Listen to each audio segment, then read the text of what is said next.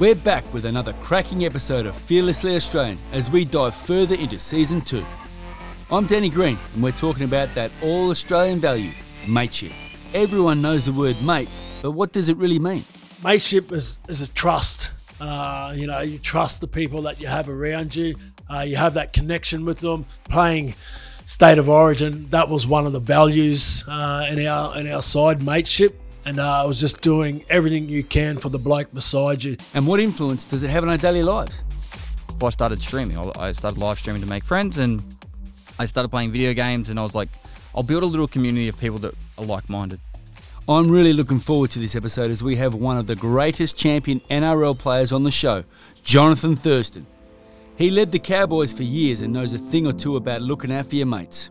When I spent a night in the watch house here in Brisbane, that was probably the first time that I started to realise my actions, how they affect those that are closest to me. And we've got a legend in his own field, and I can't wait to hear from Pestily. He's a former Australian Army man turned gamer and streamer who has over 1 million followers on Twitch. I got friends from primary school that I still talk to, and those early days when you have those early friendships, they help craft you as a person, and they help and give you the values that you learn.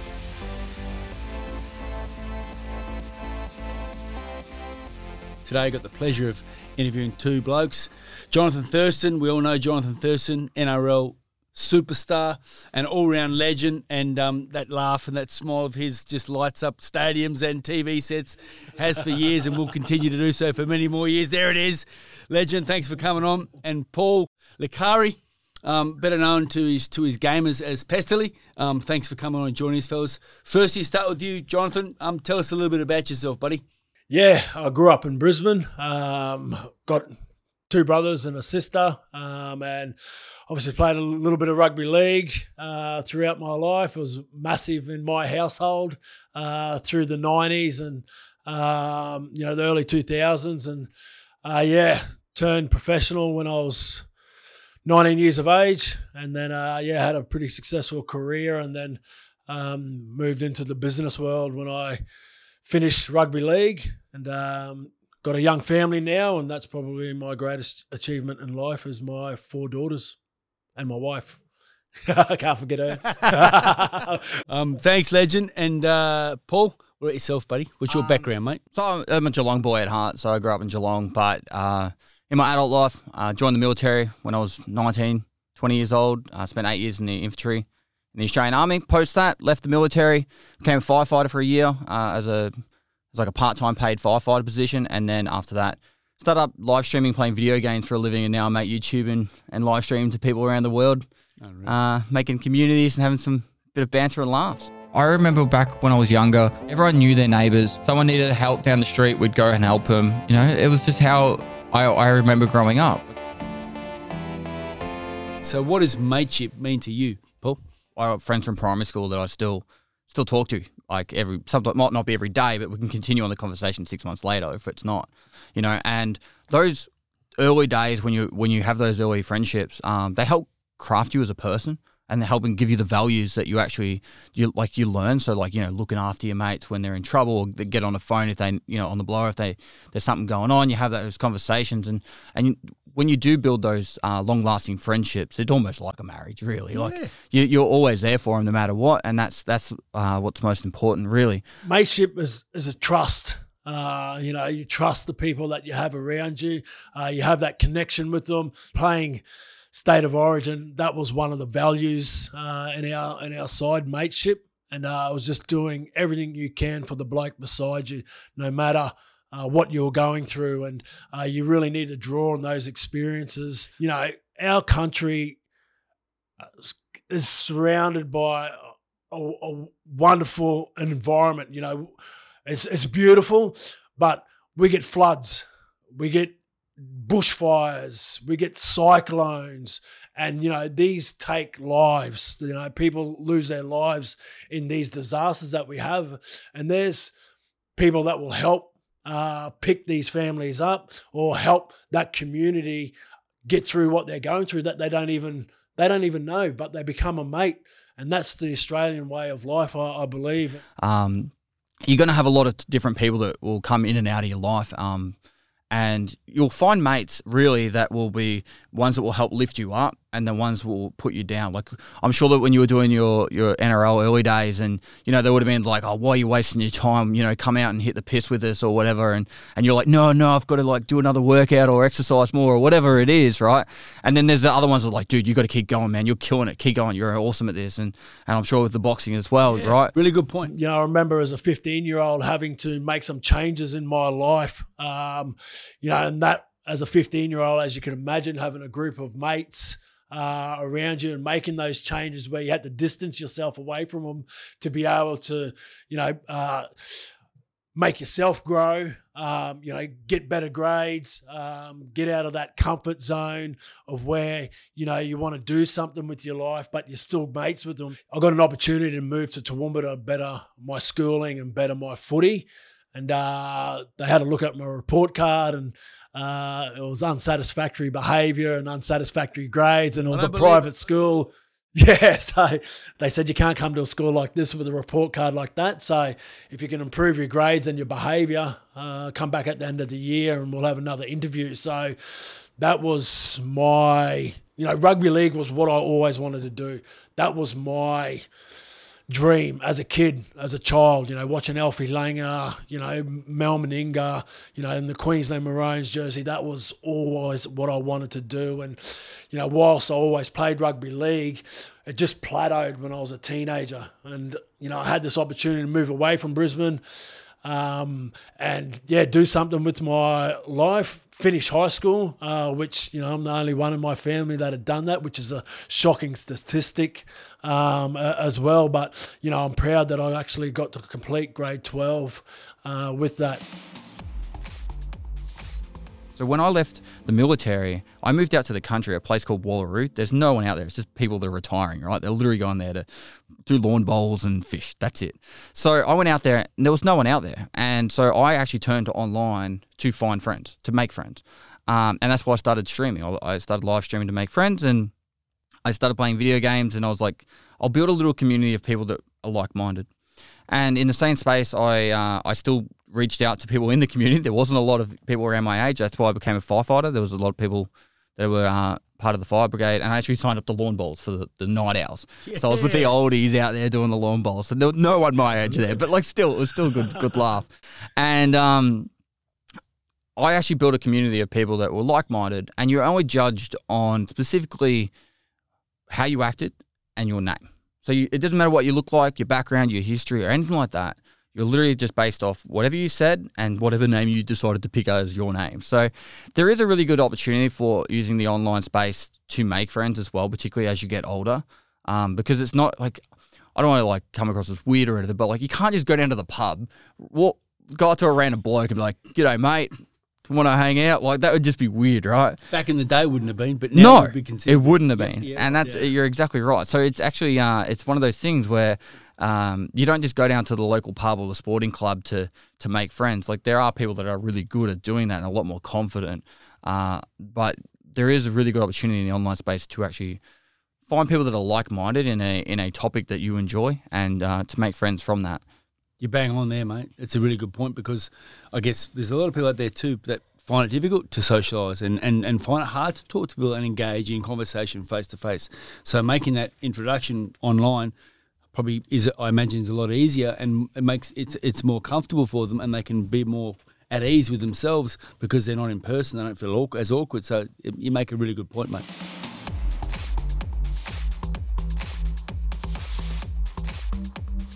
In the Indigenous culture, is mateship the same as it is in the whitefella culture? You know, has it got those same values from the beginning? Has it got those kind of same core values? In our culture, is very strong and very, very valued.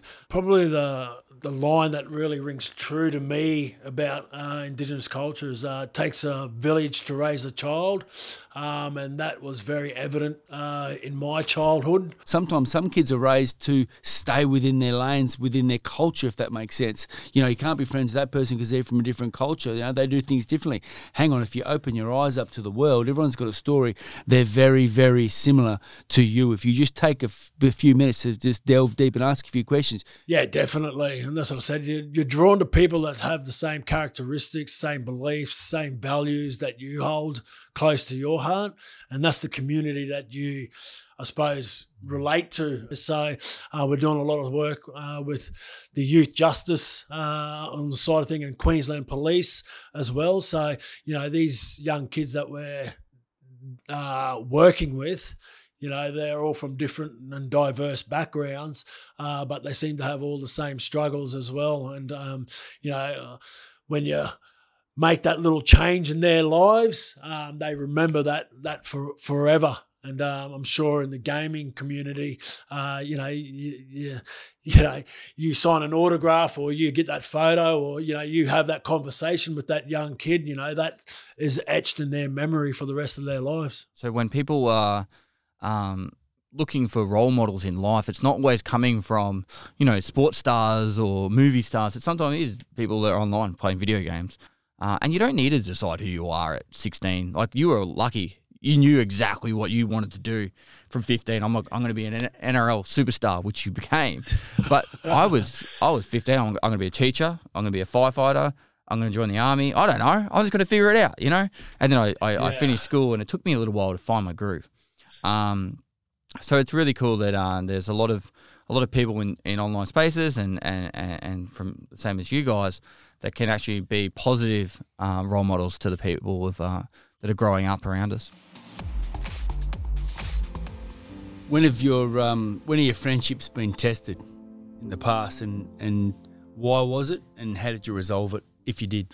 When I spent a night in the watch house here in Brisbane, that was probably the first time that I started to realise my actions, how they affect those that are closest to me. So, you know, I didn't do anything majorly wrong. Public nuisance. I spent a night in the watch house, come out of the watch house the next morning, and there's just cameras everywhere, like that. Get in the car, get back to Townsville, cameras everywhere, do a press conference, apologise for my actions.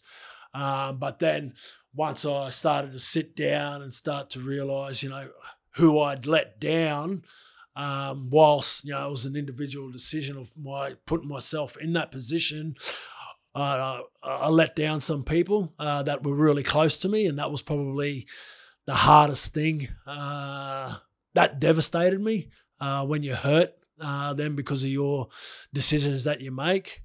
So, yeah, whilst they still fully supported me from what I had done, seeing the hurt that I caused them from my decisions, that was probably the toughest part, to get through. No doubt, you know, for myself, you know, when I've been in a sort of like a downward spiral, whilst I've got a really tight group of mates that I confide in and I can open up to and talk to about what I'm going through, I've always had I've been lucky enough to have a psychologist as well to talk to.